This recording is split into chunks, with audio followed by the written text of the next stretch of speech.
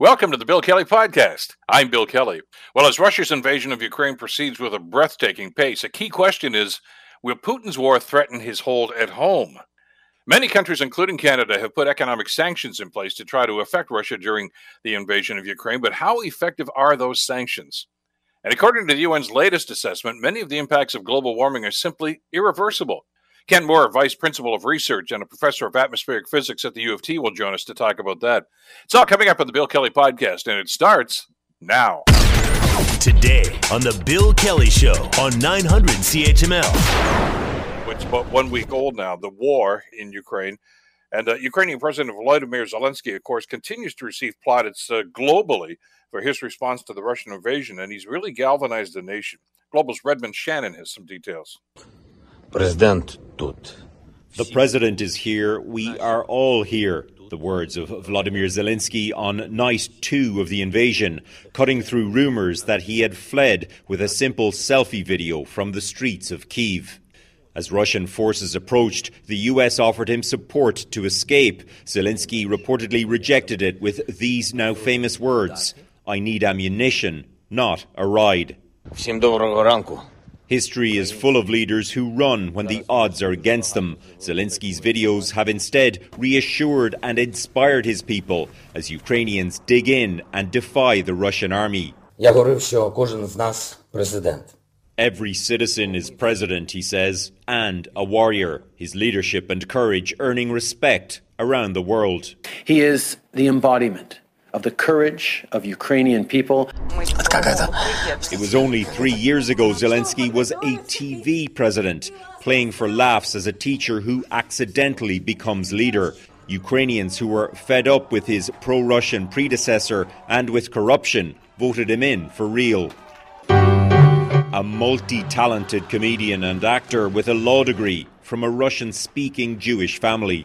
He won Ukraine's Dancing with the Stars and even voiced the Ukrainian version of Paddington. It's interesting that the Paddington bear is fighting a big bear. Ukrainian political analyst Orisia Lusevich says Zelensky has made mistakes, but his conviction is what matters now. At the time of existential threat like Ukraine is facing today, they're all united across all languages, political parties, communities. You have absolute cohesion. Zelensky says the enemy has marked him as number one target, but he has refused to yield and rallied global support in the process. The funny man who's proving to be nobody's fool. Redmond Shannon, Global News, London.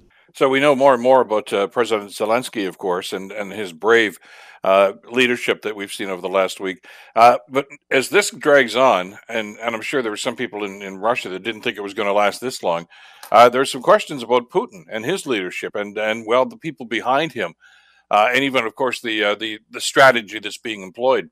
To bring us up to date on that, we're so pleased to welcome to the program Amy Knight. Amy is an author of numerous pieces on Russian politics and history. Her latest book is called Orders to Kill, the Putin Regime and Political Murder. There's an op-ed piece in the Globe and Mail today that is a must-read to try to get some context as to what's going on. And she joins us right now to talk about that. Amy Knight, welcome to the program. It's great to have you on the show today. Thank you for having me. The reputation for Vladimir Putin, of course, is a bloodthirsty, well, some people call him gangster. I mean, there are a number of different descriptors here. But we're starting to notice a different kind of Putin that doesn't seem to be as strong. That doesn't seem to have the hearts and minds of the people, maybe even his closest advisors behind him. But talk to us a little bit about the op-ed piece that you wrote today, Amy, and your perspective on this. Well, I've just suggested, we assume that, of course, Putin has lost the confidence of Western leaders. He's been disgraced. He's a pariah. That's a given. The really important focus also should be on what people think of Putin at home. Because at the end of the day, if he's going to respond to Western pressure, it's going to have to come through his own people. And so I speculate that there are some signs that actually his own team, his own foreign policy and security team are reluctant about this current invasion, and I think it's because they are more realistic than Mr. Putin, and they, of course, are now witnessing the severe consequences for Russia. And my view is that Putin, yes, is increasingly isolated. You've seen him sitting at those tables 20 feet apart from people. He's kind of holed up in his bunker, so to speak. And I think that even his closest advisors are not getting through to him. Yeah, there was almost a symbolism to that picture. I think we've all seen it. Him, as you say, sitting about 20 feet away from everybody else, and that's not social distancing. That just seems to be his mindset these days. Right. And there was some talk. I mentioned this really important National Security Council meeting where it was televised, which was kind of strange because normally they're held in secret. Anyway, I said in my piece today in the Globe that clearly Putin had hauled all of his advisors up, including the Minister of Defense, the Prime Minister, the head of the Foreign Intelligence, and Sergei Lavrov. He wanted them to publicly endorse his decision to move into Ukraine. And boy, oh boy, I mean, I could watch the whole video, and it was pretty revealing to me from what the men said and what their body language was, that they are not happy campers. But as you point out in the piece, and I watched that too after, I was shocked as you were that it was even televised. But the body language spoke one thing, but these are people, as you articulated in your piece in the Globe, that are still, these are hawks. I mean, these are not people that have decided, maybe the Western world's got it right. I mean, they're very adamant in their beliefs. They just don't like his strategy, and I don't think they like his leadership at this stage. And you could tell that by some of the comments they were making, and more importantly, by some of the reactions Putin had to their comments. Well, yes, absolutely. But, I also question whether all of them really are as anti-Western as they say they are. I mean, I think I believe Putin, who I think is almost completely deluded, is definitely paranoid about the West. And he's been going on and on for years about NATO and how they're going to undermine his whole country. And so, but if you take somebody like Sergei Lavrov, he lived in the United States. He was Russia's representative to the UN. And his daughter was basically raised here and went to university here in the U.S. Now, and Lavrov was on a yacht trip last summer off the coast of Turkey. He doesn't think the West is evil and dangerous as he says when you hear him speak. I mean, Lavrov spouts off the same really belligerent language as Putin, but I wonder whether he really believes it. And but that's, in a way, that's beside the point. The real question is, are these men who are around Putin capable of getting together and persuading him that he's got to stop? This is something that is maybe everybody's dream. But for the first time after seeing their reactions, I've begun to wonder if maybe that is one possibility. Well, is it a feasible concept, though? I mean, so as you mentioned in some of your past writings, I mean, those who speak out against him, I mean, we know what Putin does to political enemies. You've outlined that pretty clearly in some of your past writings. The poisonings and people just plain disappear, or they're off in prison for God knows how long. And even when these people around the table there at that meeting, Amy, started to voice some concerns about the strategy. And Putin pushed back on them hard. They just cowered like little kittens, and I guess they're afraid I don't want to get this guy mad at me. I mean, there is no free speech around that table. That seemed pretty apparent. Well, this is true. And incidentally, when Putin went on Sunday to announce that he was putting Russia's nuclear forces on high alert, I mean, that was really, really extreme. That hasn't really happened. We have to think back to the Cuban Missile Crisis. So, and he did it again on a televised announcement with his Minister of Defense and the Chief of the General Staff sitting there. Again, the Minister of Defense, Shoigu, looked so uncomfortable. And you're right. Well, one might ask, what can he possibly do? But this is what I'm talking about. I think one real problem, and other people have pointed this out, is Putin and his advisors, unhappy as they are, intended for the Russian military to go in and pretty much take over Ukraine with some surgical strikes. What is happening now is that they are killing more and more and more Ukrainian civilians and Russian soldiers. This changes the whole landscape. And I think that there might be a point, and again, I'm probably too optimistic, that some of Putin's more rational generals and more rational foreign policy team are going to just go to him and say, it's got to stop. But I unfortunately, I don't have privy to what's actually going on within the Kremlin. But when there are regime changes, and they have elections in Russia, so to speak, and I put that in quotation marks, elections. But regime changes seem to happen behind the curtain, as it were, Amy. In the 60s, there was Khrushchev, and then all of a sudden, Khrushchev fell out of his favor, and all of a sudden, it was Brezhnev and Kosygin were running the country. And there have been other things, Gorbachev, and then all of a sudden, it was Yeltsin. And then, these are changes that seem to occur not through any electoral process, but because the people that are pulling the strings of power simply said, you're out. Is there a possibility that the oligarchs and those that really hold the power in Russia right now are getting a little tired of Putin's act? Oh, absolutely.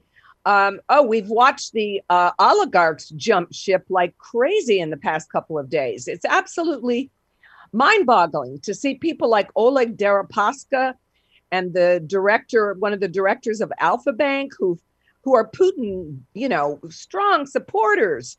To see them start, saying the war is a bad idea is significant. Now, these men don't have the power that the so-called Siloviki, the strong men, the men who control the military and the security services and the police. These are the men who, if something could be done to stop Putin, I would assume they would be the ones that would, do it or carry this message to Mr. Putin. Of course, one individual protester among Putin's henchmen obviously couldn't do this. But I'm just wondering if it will get to the point, considering now the literally disastrous consequences just for Russia, that it could get to the point where some sort of collective action on the part of Putin's Kremlin team might happen. Well, and world opinion is there, and even if it doesn't seem to matter to Putin, at least that's what he says publicly, it does to others. I mean, Mr. Lavrov that you just referred to tried to make a speech at the UN. People walked out on him before he even started to talk. And we've seen the condemnation that's happening on a global basis here.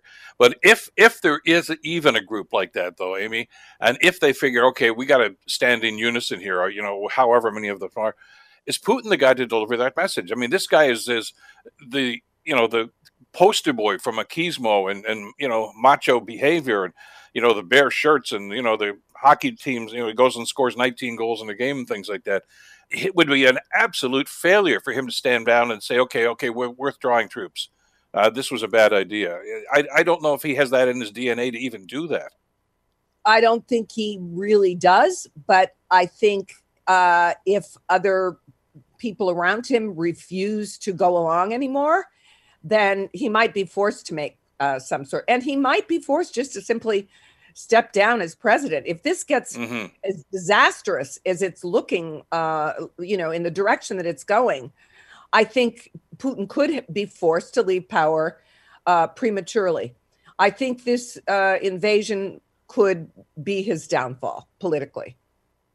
And that may be the intermediate step between, a ceasefire or whatever it might happen here, is that this is not the guy anymore. So, and again, I'm sure those discussions are ongoing, and I don't want our listeners to get the impression this is imminent, although it might be. You just don't know, because we don't really have a whole lot of background or information about what goes on behind those closed doors, do we? No, and I wouldn't suggest that it's imminent either. I think people are the elite that surrounds Putin. These men, and they're largely men, are becoming increasingly aware of what a disaster this is. But of course, all of this takes time for them to, if they were able to decide, on some sort of a strategy. So I'm not suggesting that it would happen right away. But I think it's definitely something that's, that's in the cards. And, to save face, Putin could just say, they could just say he was sick. Mm-hmm. And which, they used to do that in Soviet days. And he could kind of crawl away. So I think, of course, this is totally against his personality. But remember, Putin has been acting very different from the old Putin lately. Yeah. And it's not only all this business of isolating himself, allegedly because of coronavirus. He doesn't use the internet. I mean, this man is a very strange, weird person. And I think it's very unfortunate that the Russians have him as their leader. Well, yeah, he seemed most comfortable in the 20th century, not so much in current times, and that could be a factor too. I'm going to direct our listeners to the piece in the Globe and Mail today. It's well written, and I think offers some great insight as to what could be going on there and what is happening. Amy, a pleasure to have you on the program. Thank you so much for the time today. Thank you for having me. Amy Knight, who is an author of numerous pieces on Russian politics and history. And as I say, her latest book, I think, puts this in the proper context for us. Check out the article on the Globe and Mail, though. It's still on their online page. You're listening to the Bill Kelly Show podcast on 900 CHML. Well, we know that, especially with the rather ominous pictures we've seen in the last 24 hours of this huge convoy of Russian tanks and artillery, they say it's about 60 kilometers long. That's the convoy. We're concerned about the military action. And again, there are calls, is NATO going to get involved militarily? Apparently, they've reiterated, no, they are not in Ukraine anyway. But the world leaders, including Prime Minister Trudeau and U.S. President Joe Biden, of course, have leaned heavily on sanctions to try to send their message, I guess, and to try to apply pressure. Prime Minister spoke about this yesterday, as a matter of fact, and said this unnecessary war has to stop now. Prime Minister Trudeau talked about Russia's unprovoked attack on Ukraine, and he promised that with more allies banding together, Russia will feel the consequences. Here's Tina Trajani with Global News, has all the details. Canada is one of the top producers of oil worldwide, and although we don't rely heavily on Russia's oil exports, Prime Minister Justin Trudeau has announced a ban on the country's oil, saying revenues have helped to prop up Russian President Vladimir Putin. Trudeau says the measure sends a powerful message. According to Stats Canada, roughly $300 million worth of energy products came from Russia last year. Other countries are more reliant on Russian oil and appear reluctant to cut it off due to fears of the impact on their own energy prices. Trudeau announcing further sanctions as well. Canadian financial institutions are barred from any transactions with the Russian Central Bank, and we are prohibiting any direct or indirect dealings in Russian sovereign debt. Tina Trajani, Global News. So what are the impacts? We have to put this in context about, first of all, the amount of trade between Russia and Canada, and more importantly, the impact it's going to have. I mean, if the stated reason for sanctions is to try to bring Russia to their knees economically, is this going to be an effective way of doing it? To talk about this, we're pleased to welcome back to the program Dr. Robert Hewish, Associate Professor in the Department of International Development Studies at Dalhousie University. Doctor, always a pleasure. Thank you so much for the time today. Good morning, Bill. Let's talk a little bit about impact. And we've heard from President Biden and Boris Johnson and Justin Trudeau and so many others talking about these very strict sanctions that they're putting on, economic sanctions, especially when the latest one, of course, being on oil. But I get the sense, though, as you wrote about in a great piece in The Conversation that was published a couple of days ago, that Russia's put some defense mechanisms in place already. I don't know if it was anticipation of this or they just to try to buffer themselves from these sorts of things. Are these going to be effective, and are they going to have the sting that our other Western leaders are suggesting that it might? Yeah, so great points, Bill, and it's a tricky pie to sort of start digging into, but the short answer is no, not to the extent that Western leaders are saying, and the reason for that is that with sanctions, the purpose of them is to try to put pressure on a government or a people to then take opposition with that leader. So that's how these are kind of designed, and they're specifically going for a lot of financial hurt within Russia. So we're people are going to be hurting right on the dinner table with this one.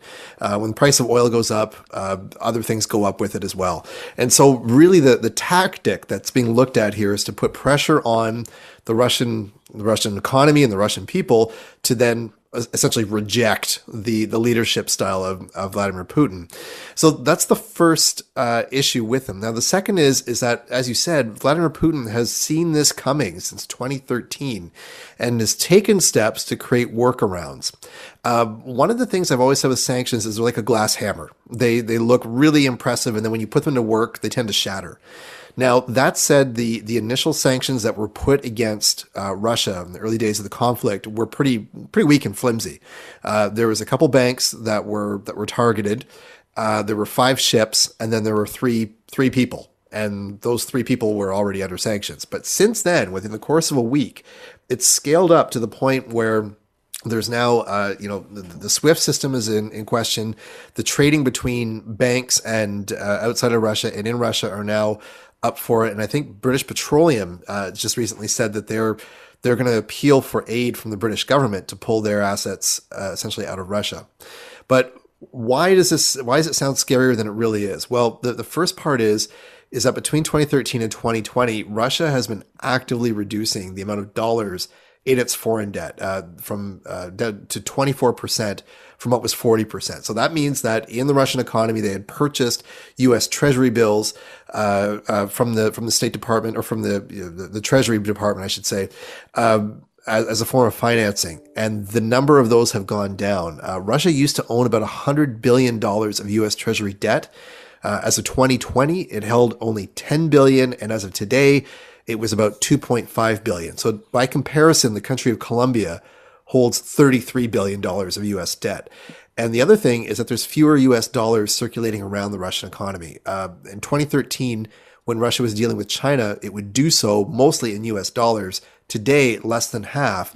And the partnerships that Russia has with India are almost all done in rubles, or in some cases in rupees. So there's no U.S. dollars impacted there. And the last thing I'll just say on this is that the closing the door on the banks with Russian banks and North American banks, yes, that's going to happen, but on March 17th, like you've got 30 days to complete your transactions in that time and get your assets sorted. So there's always a back door. There's always a slippery way around sanctions. And that's what we're going to see Mr. Putin start to navigate. It's putting the hurt on now, but he'll have a response.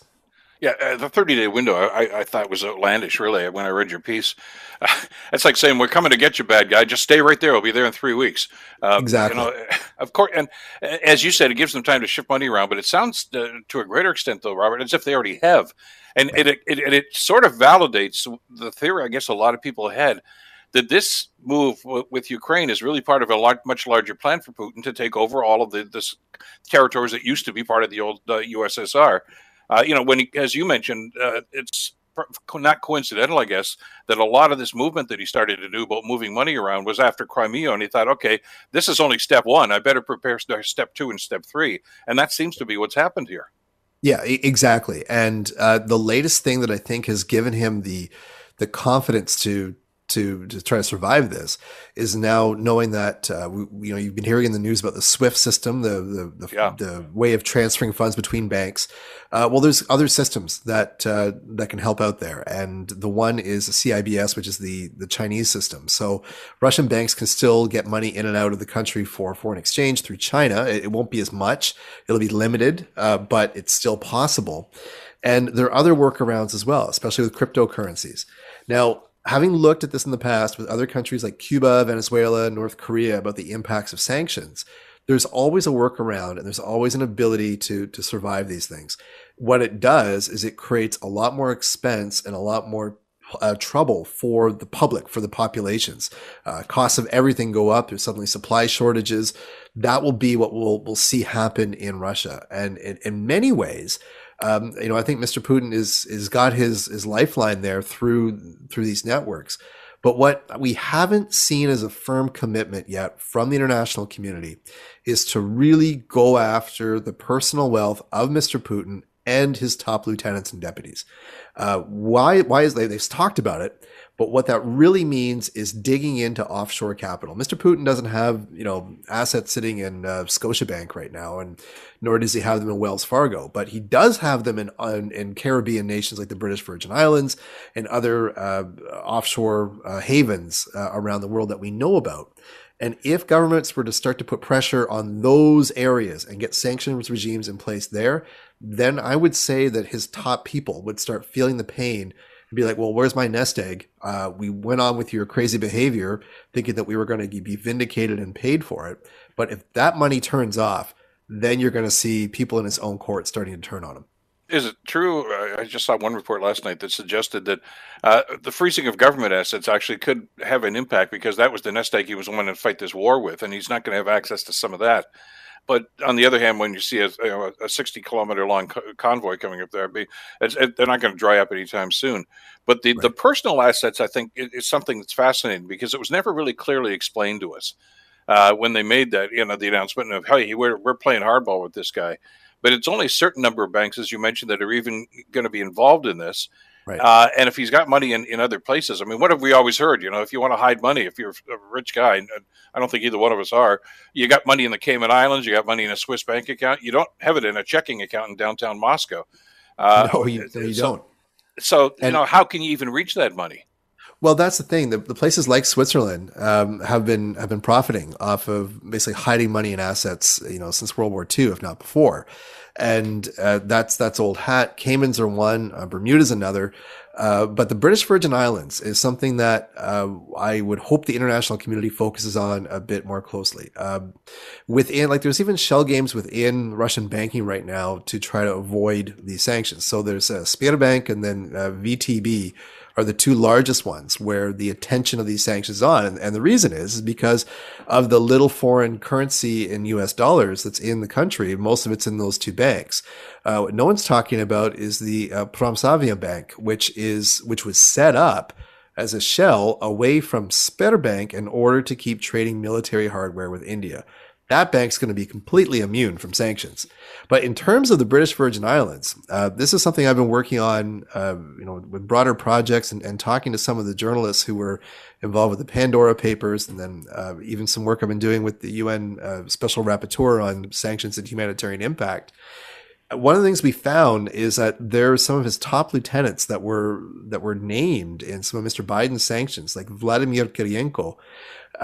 Was basically put quite a bit of money through a shell company called was Morningstar Finance and then Domastar Enterprises, but it all comes back down to a company called I believe it's VK Inc. And that's based in British Virgin Islands. Sorry, Titanium VC Limited, which is based in the Virgin Islands. Along with about another dozen folks in the Russian government and even some people in the Ukrainian parliament who've all got these shell companies registered at one building in Road Town in Torquay, British Virgin Islands. British Virgin Islands is still part of, has to abide by UK regulation to some extent.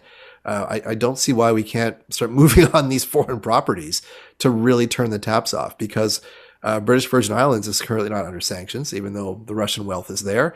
And what are we going to do about that? If that money can still move around, it will, and it will find a way. Well, and to that point, I mean, Boris Johnson seems to be one of the more hawkish members of NATO that wants to really do something about that. Maybe because a lot of the nefarious activity from Russian agents is happening right in his backyard. That's where they're getting poisoned too often. So you'd think he'd be like that, but then why not swing the hammer at the British Virgin Islands and say, you got to play ball with us here too? Right. Well, I think the quickest way to do it will be to say, okay, the SWIFT sanctions, that's going to apply to the BVI. Maybe it's going to apply to some other areas around the world too, where we know these assets are. The problem is that a lot of global elite put their money in the very same spot. So this one building, which is at 3175 Roadtown Tortilla, third floor, by the way, that has some 30 registered shell companies there from Russia. There's a lot more there as well. Some involving U.S. assets, possibly European.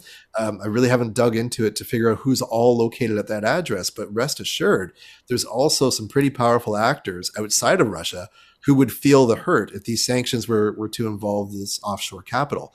And I believe that's the big reason why it's been avoided, because nobody wants to draw attention to that particular issue. Is that one of the subtexts that we're not really discussing, maybe to the degree that we should? Is that, the global outrage here is impressive to see all these countries, including Switzerland, by the way, that have condemned this action. But when it comes to, okay, now we're going to punish these guys, they're saying, yeah, great idea, just as long as it doesn't impact me, okay? And they're not saying that overtly, but I mean, as you mentioned, there's a number of probably very wealthy people that are a little nervous about this. So, hey, don't shine the light on there, because that's where I am too. And rather, shall we say, tepid response from places like India, even Israel, places like that are saying, yeah, this is wrong, but we're not going to kick him in the shins because, we've got a business interest there too. You got it. And the attention right now is looking at the land-based military aggression into Ukraine, and we could talk about the strategy of that, of missiles and artillery, and where's the fuel, where's the food, where's the fuel reserves that the Russian military need to get access to in order to keep the campaign going. But ultimately, wars are funded by very wealthy people, in every single one in history. And as we then, sit back and think who really profited from war, we will find out. And right now, the amount of wealth that Putin's people have in overseas assets is in the tens of billions. So this is not chump change. And as you said there, the more that the attention gets drawn on this, the more it's likely to destabilize other politics in the EU and especially in North America. But at the same time, it's almost a perfect opportunity. The way that Mr. Putin has sort of farmed out his capital in Russia is that on paper he's actually quite poor. If you look at his Russian assets, it's very, very little. But what he's done is essentially farmed it out to his top people, his deputies, his loyal circle. They manage it, they get pieces of it, and then they sort of hold it in these offshore companies. And the way I'm thinking, it's just like the Ides of March, as Julius Caesar, that it's possible to end the tyranny if the Senate sort of goes against you. And if his own people no longer have trust or security, that would be a big pinch. But what it's going to do is, if sanctions are going to be effective in this way, they are going to expose a lot of the operations of how shady some of our top elite in the world move their money around. And it's something that Nobel Prize winning economist Paul Krugman said just the same, that the real power of sanctions won't just be on the target themselves. It's going to involve a lot of economic hurt within the global elite. I think it's a fair statement to say that Putin and probably his advisors were shocked by the global outrage. That I don't think they expected, first of all, Ukraine to fight back the way they did, or everybody else to rally behind them. But from an economic standpoint and from a sanction standpoint, is it also fair to say that we're not throwing anything at them that he didn't think was coming and is already prepared for? Yes, and again, they seem really, really hard when you see the politicians rise up and say, here are the sanctions, and it's, we see the ruble plummeting, and it'll rock and roll for a little bit.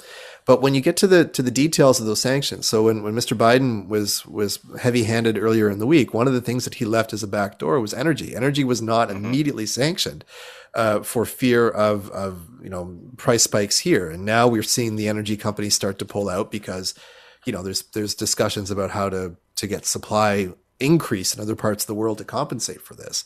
So I think he certainly saw it coming. But the one thing that he didn't see was that Western democracies being as united as they are around this. There's been a lot of campaigns to try to destabilize and try to shake up democracies from Europe to North America, all the way to Australia and New Zealand. And I think he was counting on more division within those economic clubs of Western democracies to not take such a harsh stance.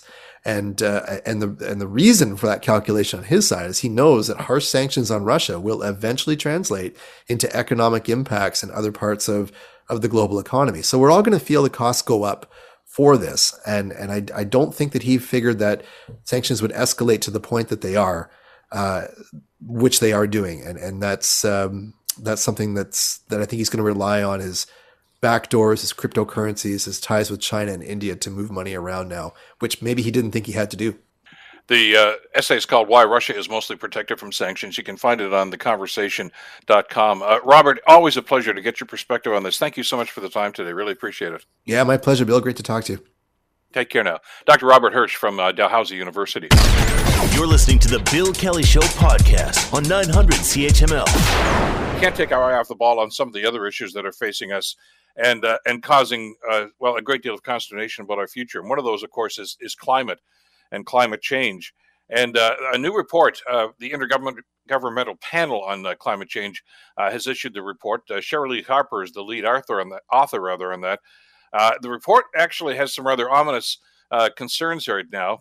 It was on health effects of climate change and disease, nutrition, and mental health. Here's a quick report.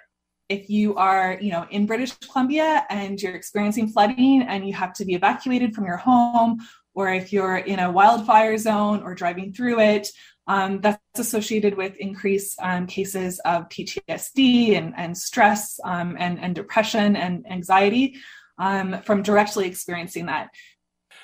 Interesting twist on this. I want to dig down a little deeper into this and talk about the message that's in this report. And to do that, we're pleased to welcome to the program Kent Moore, who is a vice principal of research and a professor of atmospheric physics at the University of Toronto. Professor, pleasure to have you on the program. Thank you so much for the time today. Thanks, Bill. It's my pleasure.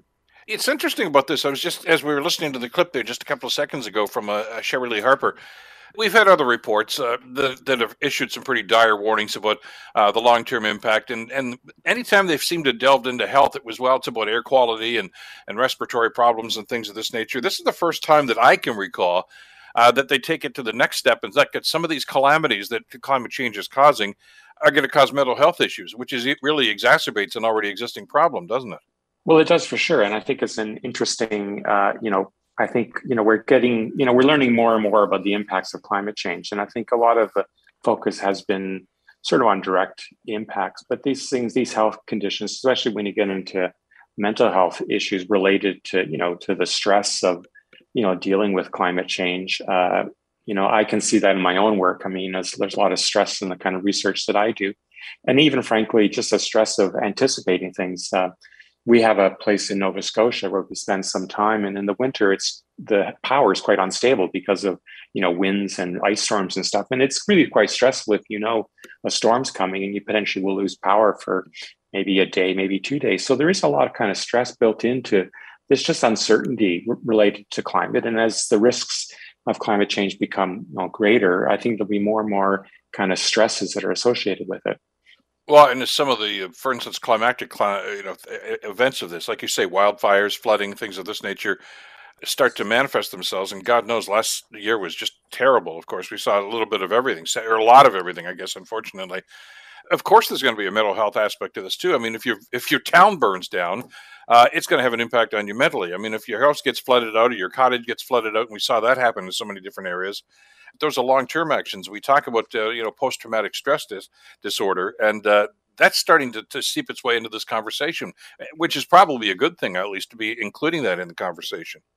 I think, climate change impacts every aspect of our life. I mean, I don't think we really understand that. And I think it just makes sense that, if you've been flooded out once, right, the fear of the next one, it will weigh on you, right? Because you never really know. I mean, it's like, people have lived through an earthquake. I mean, we think of the ground as being solid, and when it starts to move, it just kind of, that's one of your kind of basis points is just gone. And so I think, people could, perhaps, let's say in the Fraser River Valley, could have, gone to sleep kind of knowing that, well, things will be okay, even if it's a heavy rain. But now they've experienced a really intense, rainstorm that led to catastrophic impacts.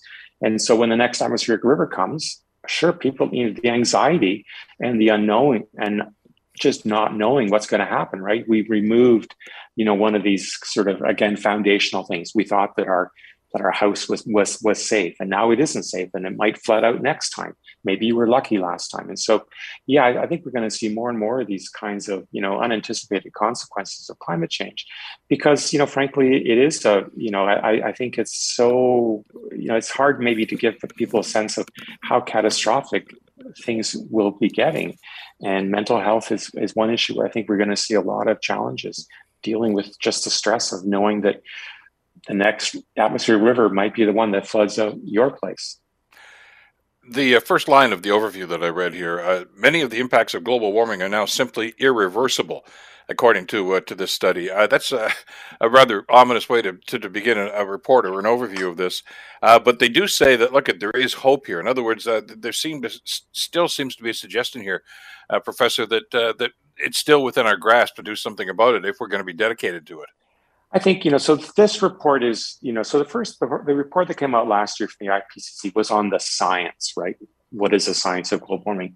This one is on impacts, adaptation, and vulnerability. So here, they're dealing not with so much the physical science, but just, so what are the impacts of this? And, the window is closing, because, we've now reached 1 degree. People think that 1.5 is sort of the cutoff where there are going to be catastrophic changes. So, the future is still ours to decide. We can make a decision whether or not it's going to be 1 or 2 or 3 or whatever. But again, we don't have too many, we have about 2 decades, frankly, before we reach 1.5.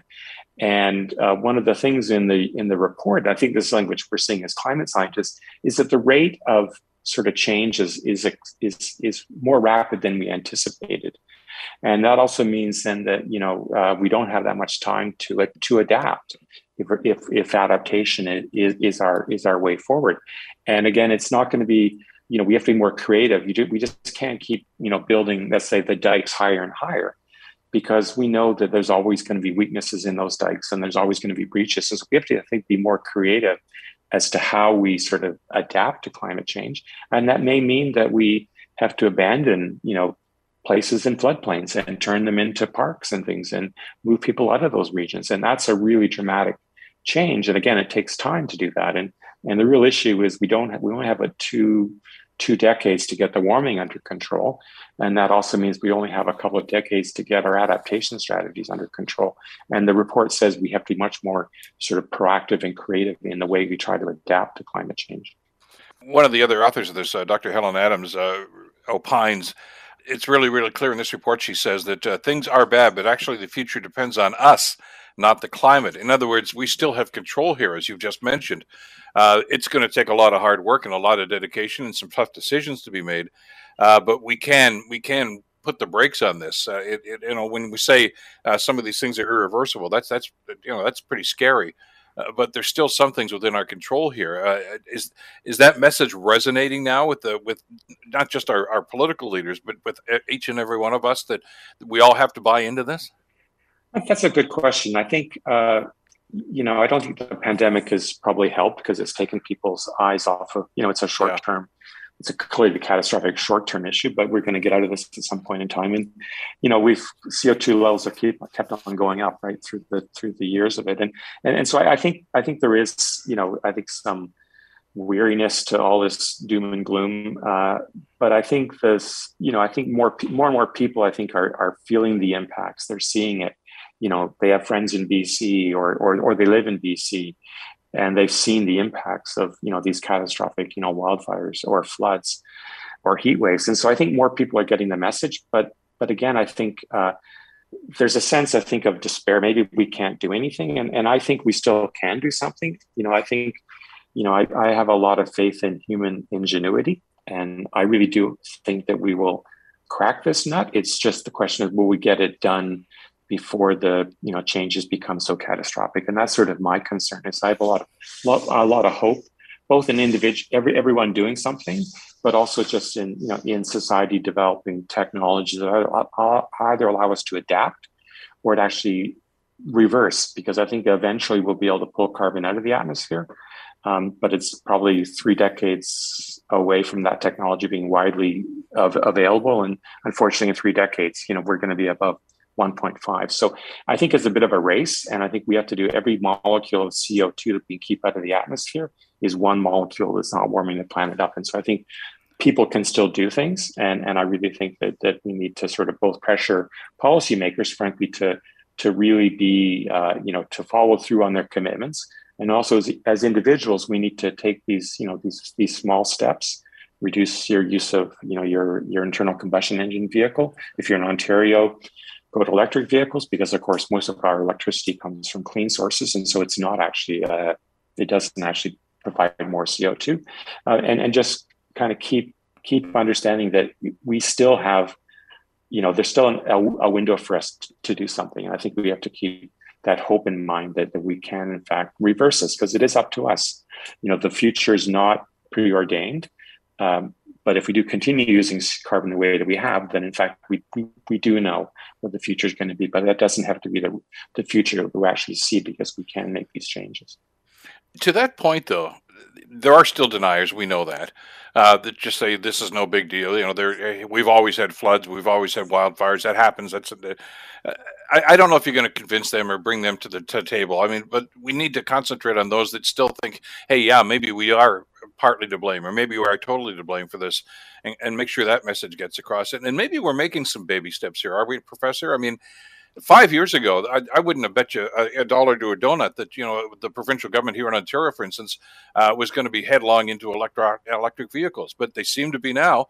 I don't know if they've had a conversion on the road to Damascus or something, but all of a sudden they seem to see what's going on, and they didn't 5 years ago. Other governments following in the same way. So that's a good thing. It's not going to be the one thing that's going to change everything, but it's an important step, isn't it? I think it is. And I think, one thing that the pandemic has taught us is that, there's 15% of the population that just are not going to believe science. And I think we just have to move on from that 15% and focus on the 85% that kind of understand, that vaccines, are a benefit to you, or climate change is real. So I don't think, I think there's always going to be some deniers out there, but we have to move on. And I think, as we saw with the truckers and as we see with Russia, I think when people start seeing the economic impacts, then it really starts to make sense. And I think that's probably where, even the Tories in Ontario see that, yeah, there's a financial, downside to this, regardless of whether you believe, climate change or not. There's definitely evidence, and banks are moving this way. The World Bank's moving this way. The big banks in Canada all have kind of climate change, departments now. They're trying to deal with the risks and the uncertainty. And I think so when people see it hitting their pocketbooks, then yeah, they understand that it's actually real. It's not just a bunch of, people in sandals, whatever, protesting. There really is a financial impact. And so I think that's where we're seeing this movement, is people understand now that, yeah, there really is an impact. If we don't do anything, flooding in Ontario is going to become more severe, and that hits constituents, and people may lose their houses, and that really is. So I think they've now understood they have to move on this. And it's kind of too bad the science, as I said before, has been fixed for 50 years, right? But unfortunately, it's taken us some time to get the politicians there. But I think, we're all, even the Tories are kind of moving, understanding this. And so I think that'll help once we get all the governments on side, they're making electric vehicles more of an option, then that'll help, drive our CO2 emissions down. Well, and those commitments, I think, are very important. And you're absolutely right. I mean, again, to go back, 5-10 years ago, I guess even, the automakers were some of the biggest opponents of this whole thing. Like, come on, that's our lifeblood here, guys. Now they're the ones that are really driving this whole project right now. They're the ones that are investing the money into these EVs, which is great. And I guess governments. It's the cynical side of me, I guess, Professor. I mean, governments are usually the last ones to come on board because, they kind of stick their finger up in the air to see where public opinion is. But since that seems to be shifting, government priorities seem to be shifting to EVs. There was just a huge announcement in Hamilton a couple of weeks ago with ArcelorMittal Dofasco and the Ontario government, where they're basically taking the coal production out of steel production altogether. And it's going to be, clean steel, which is unusual for the Southern Ontario, but it's government and business coming together on that. And I think those are the kind of collaborations we'll need, aren't we? For sure, and I think that announcement was actually a wonderful one, where they are going to go to to cleaner steel production, and that's a large source of CO2, frankly, in Ontario. So Yeah. I think it's wonderful, and there are financial benefits to that, and I think people see that now, and I think that's the kind of optimism that I feel, is that I sense that governments are on side. There's opportunities. I think one thing is that people tend to look backwards, sometimes also for climate change, but there's opportunities, right? There's clean energy. There's all kinds of new technologies. And if Ontario can get on the bus, so to speak, then there's opportunities for growth, right? And for new jobs that are in clean industries. And I think, sure, there's going to be dislocations, and sure, there's going to be some people who will unfortunately, perhaps, lose their their livelihood if they're a coal miner or whatever. But there's opportunities to retrain those people, and also just to move forward to this huge economy. And if we're going to go green, there's opportunities. And I think governments have to understand that sure, there's legacy industries that need to be protected and legacy employees, but there's huge opportunities that need to be exploited so that we can provide new jobs for our people that are in industries that aren't damaging the environment. Exactly. We'll have to leave it there for now, time being our enemy here. Always great to have you on the show, Professor, to get your perspective on this. Thanks so much for the time today. Thanks, Bill, and you have a great day. Bye now. You too. Take care. Professor Kent Moore from the University of Toronto. The Bill Kelly Show, weekdays from 9 to noon on 900 CHML. The Bill Kelly Podcast is available on Apple Podcast, Google Podcast, or wherever you get your podcasts from. You can also listen to The Bill Kelly Show weekdays from 9 till noon on 900 CHML. I'm Bill Kelly. Thanks again for listening. And don't forget to subscribe to the podcast. It's free, so you never miss an episode. And make sure that you rate and review.